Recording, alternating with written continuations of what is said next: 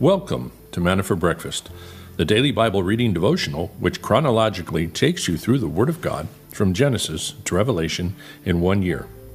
Grab a cup of coffee and your Bible and join us as we journey together through God's Word.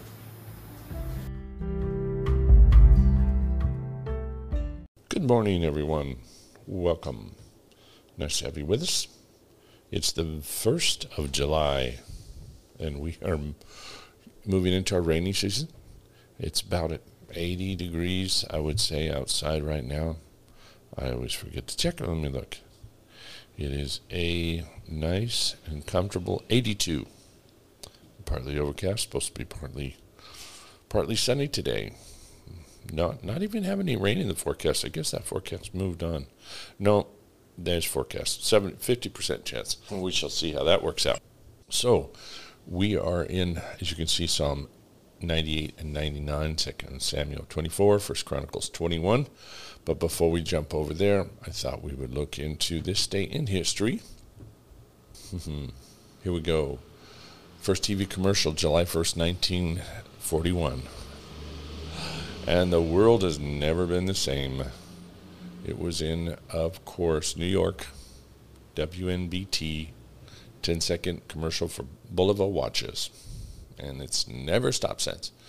Tacoma Bridge collapse, July 1st, 1940. The famous bridge collapse in Tacoma. There's seen some interesting documentaries on that. First Olympics held in the U.S. in 1904. Most people didn't show up because the cost of traveling to the United States was too expensive. Spanish-American War, the charge of San Juan Hill, 1898 on this date. Future President Theodore Roosevelt and his Rough Riders waged their victorious war. And there's all kinds of stuff. First zoo opened up on this date, 1874 in Philadelphia. Admission was 25 cents, housed 1,000 animals. Wow. And the Battle of Gettysburg, July 1st, 1863. And the battle ended on July 3rd. Therefore, they celebrate July 4th as the Day of Independence, I guess. And zip code began on this day, 1963, as well as Medicare, 1966. Tons of stuff. Income tax withholding, July 1st, 1943, goes into effect where the employers were required to collect taxes from their employees as they're paid. Well, with that, we need a bit of humor here. Why do scuba divers roll off the back of the boat? Well, that's easy, because if they rolled forward, they would go into the boat. That one caught me off guard. I was thinking of something else. That was actually on this day in history. I'm going to look over to the dad jokes page here. Why do astronauts use Linux? Because they can't open windows in space.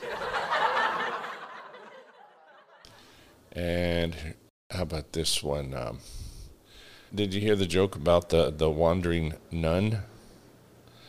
She was a Roman Catholic. There's a good Christian dad joke there. Okay, let's look over to the reading today. If you will turn over there, please. I'll get myself set up, and we will start into Psalm 98. Thank you, God. Bring us into your mindset, God, as we read this. Help us to understand at least the things you want us to see. Open up our spiritual eyes and give us this insight now as we look into your word. So thank you, Father, in Jesus' name. Amen. Okay, we are going to look into 98 here. Oh, sing to the Lord a new song, for he has done wonderful things. His right hand and his holy arm have gained the victory for him. The Lord has made known his salvation. He has revealed his righteousness in the sight of the nations. He has remembered his loving kindness and his faithfulness to the house of Israel. All the ends of the earth have seen the salvation of our God. Shout joyfully to the Lord, all the earth. Break forth and sing for joy and sing praises. Sing praises to the Lord with the lyre, with the lyre and the sound of melody, with trumpets and the sound of the horn. Shout joyfully before the King, the Lord. Let the sea roar and all it contains, the world and those who dwell in it. Let the rivers clap their hands. Let the mountains sing together for joy before the Lord, for he is coming to judge the earth. He will judge the world with righteousness and the peoples with equity. Psalm 99. Praise to the Lord and to his fidelity to Israel. The Lord reigns, let the peoples tremble. He is enthroned above the cherubim, let the earth shake. The Lord is great in Zion, he is exalted above all the peoples. Let them praise your great and awesome name. Holy is he. The strength of the king loves justice. You have established equity. You have executed judgment and righteousness in Jacob. Exalt the Lord our God and worship at his footstool. Holy is he. Moses and Aaron were among his priests, and Samuel was among those who called on his name and called upon the Lord, and he answered them. He spoke to them in the pillar of cloud, kept his testimonies and the statute that he gave them. O Lord our God, you answered them. You were a forgiving God to them, and yet an avenger of the evil deeds. Exalt the Lord our God and worship at his holy hill, for holy is the Lord our God. Beautiful examples of meditation of a person like David, could have written these, a psalmist, who wants to think about the nature of his God and how God is fair, and that God is not the wrathful, vengeful, mean God that we hear about from the world that says, how can you follow a God that's of the Old Testament that makes war and destroys people? We serve a God of equity. We serve a God who is both holy and loving and righteous at the same time. And the psalmist knew it. David knew it. And they saw difficulties and struggles in their life much greater than most of us have ever seen in our life. And that they were still grateful for the grace of God. And they didn't even know the cross yet. So we have much to be thankful for. 2 Samuel 24. Now again, the anger of the Lord burned against Israel, and it incited David against them to say, go, number Israel and Judah. The king said to Joab, the commander of the army who was with him, go about now throughout all the tribes of Israel from Dan to Beersheba, and register the people, that I may know the number of the people. But Joab said to the king, now may the Lord your God add to the people 100 times as many as they are, while the eyes of my lord the king still see. But why does my lord the king delight in this thing? Nevertheless, the king's word prevailed against Joab and against the commanders of the army. So Joab and the commanders of the army went out from the presence of the king to register the people of Israel. Now they crossed the Jordan and camped at Arar on the right side of the city, that is, in the middle of the valley of Gad and the tower of Jazer. When they came to Gilead, into the land of Tatim Hodshi, and they came to Dan Jan, around to Sidon, and they came to the fortress of Tyre, and to all the cities of the Hivites, and to the Canaanites, and they went out to the south of Judah, to Beersheba. And when they had gone about through the whole land, they came to Jerusalem at the end of 9 months and 20 days. And Joab gave the number of the registration of the people to the king. And there were in Israel 800,000 valiant men who drew the sword, the men of Judah with 500,000 men. Now David's heart was troubled after he had numbered the people. So David said to the Lord, I have sinned greatly in what I have done. But now, O Lord, please take away the iniquity of your servant, for I have acted very foolishly. When David arose in the morning, the word came to David's prophet Gad, David's seer, saying, go and speak to David. Thus the Lord says, I am offering you 3 things. Choose for yourself one of them, which I will do to you. So Gad came to David and told him and said to him, shall 7 years of famine come to you in the land? Or will you flee 3 months before your foes while they pursue you? or shall there be 3 days pestilence on your land? Now consider and see what answer I shall return to him who sent me. Then David said to Gad, I am in great distress. Let us now fall into the hand of the Lord, for his mercies are great, but do not let me fall into the hand of man. So the Lord sent pestilence upon Israel from the morning until the appointed time. 70,000 men of the people from Dan to Beersheba died, when the angel stretched out his hand towards Jerusalem to destroy it. And the Lord relented from the calamity and said to the angel who destroyed the people, It is enough. Now relax your hand. And the angel of the Lord was by the threshing floor of Araunah the Jebusite. Then David spoke to the Lord when he saw the angel who was striking down the people, and said, Behold, it is I who have sinned, and it is I who have done wrong. But these sheep, what have they done? Please let your hand be against me, and against my father's house. Verse 18. So Gad came to David that day and said to him, Go up, erect an altar to the Lord on the threshing floor of Araunah the Jebusite. David went up according to the word of Gad, just as the Lord had commanded. And Araunah looked down and saw the king and his servants crossing over towards him.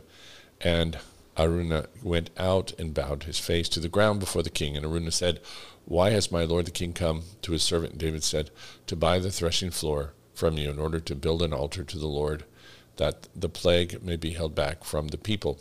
But Araunah said to David, Let my lord the king take and offer up what is good in his sight. Look, the oxen for the burnt offering, and the threshing sledges, and the yoke for the oxen for the wood.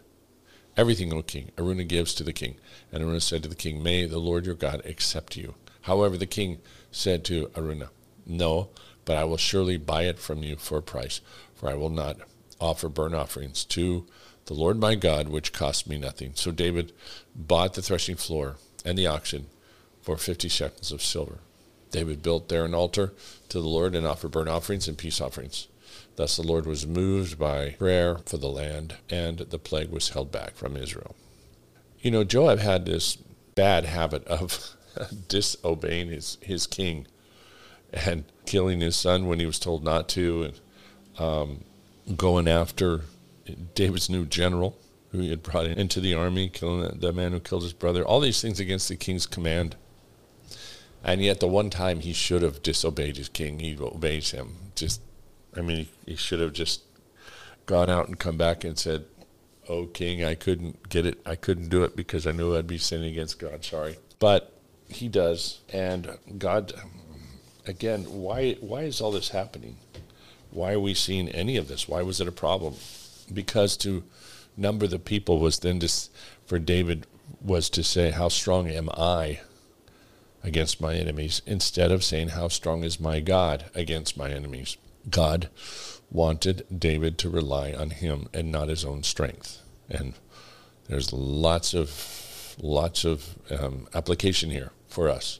And I'm guilty of being David.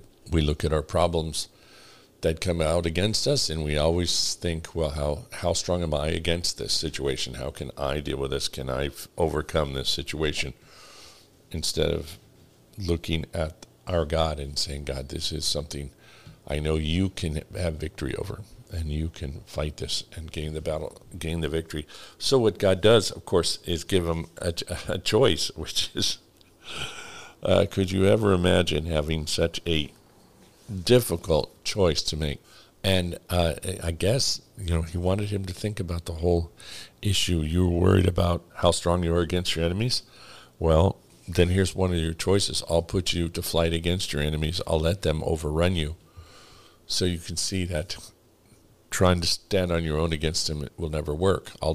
Essentially, I think God was saying, I'll just take my hand off of you and your army, and you'll see how strong you are against your enemies. Or you want a plague. And of course, David says the most wise thing you could ever say. Lord, let me fall into your hand, because your mercies are new every morning. You might have mercy upon me where I know my fellow enemy, man, will not. Man is cruel. He saw God, even though God was going to judge him, he still saw God in a light of grace, much greater than he could ever receive from his enemies. And so we see this horrible tragedy from David's sin. Your sin is never private. We learn that it affects other people. David's sin cost the lives of 70,000 people. This is a huge amount of people. How does that work in the light of eternity? I don't know. I will find out when we get to heaven. What happened to those 70,000? Did God bring them right into the kingdom there with him? I'd like to think so. Were they judged according to their own sin? Each one individually, probably. But anyway, the logical reason was God says, okay, because you numbered the people I told you not to, now guess what I got to do, David? I got to kill off. I got to change the whole thing, ruin your numbers. And so the plague goes throughout the land. And don't you know, David has no idea how many people died. It was going to take a long time, or it would have to be revealed to Gad the prophet. He would have to just know. But I don't believe, we know from the reading how many died, but I don't believe that David would have known. So David's back at square one. I don't have any idea how many of my soldiers died. I'll have to trust in God. I'll have to rely on God. If my enemies come against me, I'm not going to know how many soldiers I have if I have to rally them all. Interesting. So David falls upon God, and of course he makes this sacrifice to God. He repents, and that is the right thing. He immediately repents, but there's often consequences for our sin. Even though we repent, there's often consequences. God did forgive him. He built an altar. He was humble, and he offered up an offering, and God held back the rest of the plague.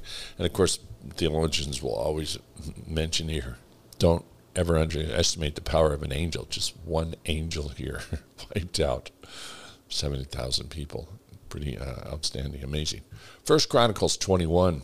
Then Satan stood up against Israel and moved David to number Israel. Okay, I should have just read them both, give the commentary after. But again, Samuel and Chronicles mirror each other in so many instances, so we get different nuances and different sides of the story here. So David sent Joab to the princes of the people, go number Israel from Beersheba to Dan and bring me word that I may now know their number. Joab said, may the Lord add to his people 100 times as many as they are, but my lord the king, are not they all my lord's servants? Why does my lord seek this thing? Why should he be a cause of guilt to Israel? Nevertheless, the king's word prevailed against Joab. Therefore Joab departed and went throughout all Israel and came to Jerusalem. He gave the number of the census of all the people to David, and all Israel were 1,100,000 men who drew the sword, and Judah was 470,000 men who drew the sword. But he did not number Levi and Benjamin among them, for the king's command was abhorrent to Joab. God then was displeased with this thing, and he struck Israel. David said to God, I have sinned greatly, that I have done this thing, but now please take away the iniquity of your servant, for I have done very foolishly. The Lord said to Gad, David's seer, saying, go and speak to David, saying, thus says the Lord, I will offer you 3 things. Choose for yourself one of them, which I will do to you. So Gad came to David and said to him, thus says the Lord, take for yourself either 3 years of famine, or 3 months to be swept away by your foes, while the sword of your enemy overtakes you, or else 3 days of the sword of the Lord, even pestilence in the land, and the angel of the Lord destroying throughout the territory of Israel. Now therefore consider what answer I shall return to him who sent me. And David said to Gad, I am in great distress. Please let me fall into the hand of the Lord, for his mercies are very great, but do not let me fall into the hand of man. So the Lord sent pestilence to Israel. 70,000 men of Israel fell. And God sent an angel to Jerusalem to destroy it. But as he was about to destroy it, the Lord saw and was sorry for the calamity and said to the destroying angel, it is enough. Now relax your hand. And the angel of the Lord was standing by the threshing floor of Ornan, the Jebusite. And David lifted up his eyes and saw the angel of the Lord standing between the earth and heaven, with his drawn sword in his hand, stretched out over Jerusalem. David and the elders, covered with sackcloth, fell on their faces. David said to God, is it not I who commanded to count the people? Indeed, I am the one who have sinned and done very wickedly. But these sheep, what have they done? O Lord, my God, please let your hand be against me and my father's household, not against your people, that they should be plagued.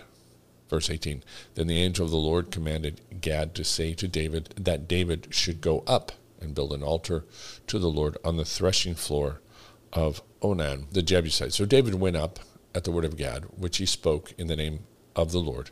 Now Ornan turned back and saw the angel, and the 4 sons who were with him hid themselves. And Ornan was threshing wheat. And David came to Ornan, and Ornan looked at David and went out from the threshing floor and prostrated himself before David with his face to the ground. And David said to Ornan, give me a site for this threshing floor, that I may build on it an altar to the Lord. For the full price you shall give it to me, that the plague may be restrained with the people. Ornan said to David, take it for yourself, and let my lord the king do what is good in his sight. See, I will give the oxen for burnt offerings, and for the threshing sledges for wood, and the wheat for the grain offering. I will give it all. But King David said to Ornan, no, but I will surely buy it for the full price. I will not take what is yours for the Lord, or burnt offerings, which cost me nothing. So David gave Ornan 600 shekels of gold by weight for the site.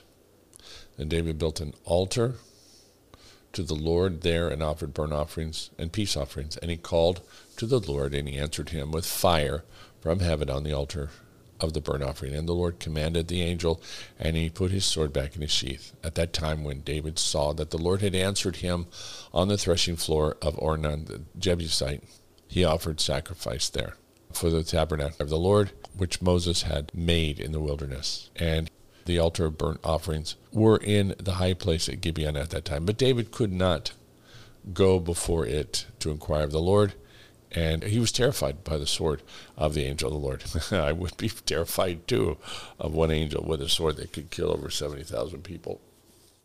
That's amazing. So, same story. Interesting, we have a different name for the guy who owned the field. Why is that? You tell me.